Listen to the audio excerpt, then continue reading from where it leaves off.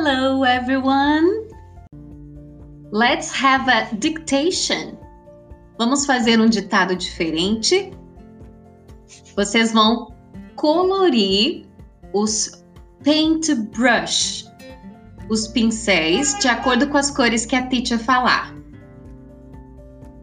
E embaixo, depois você pode colocar a palavra em inglês, a cor em inglês.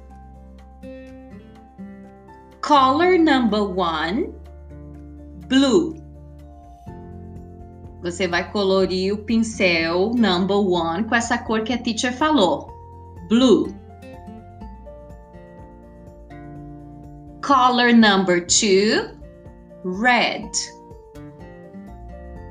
Você pode pausar esse podcast para colorir.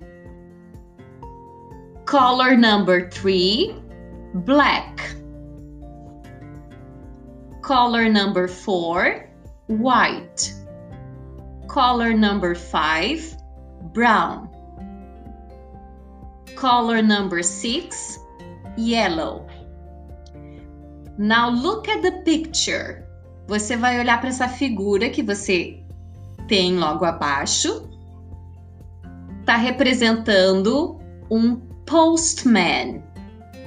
Vocês podem ver um carteiro colocando uma carta no mailbox.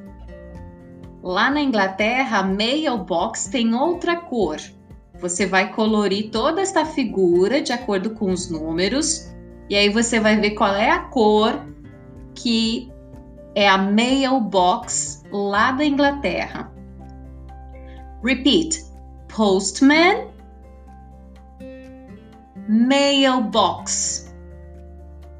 The postman is putting a letter into the mailbox. Now let's color.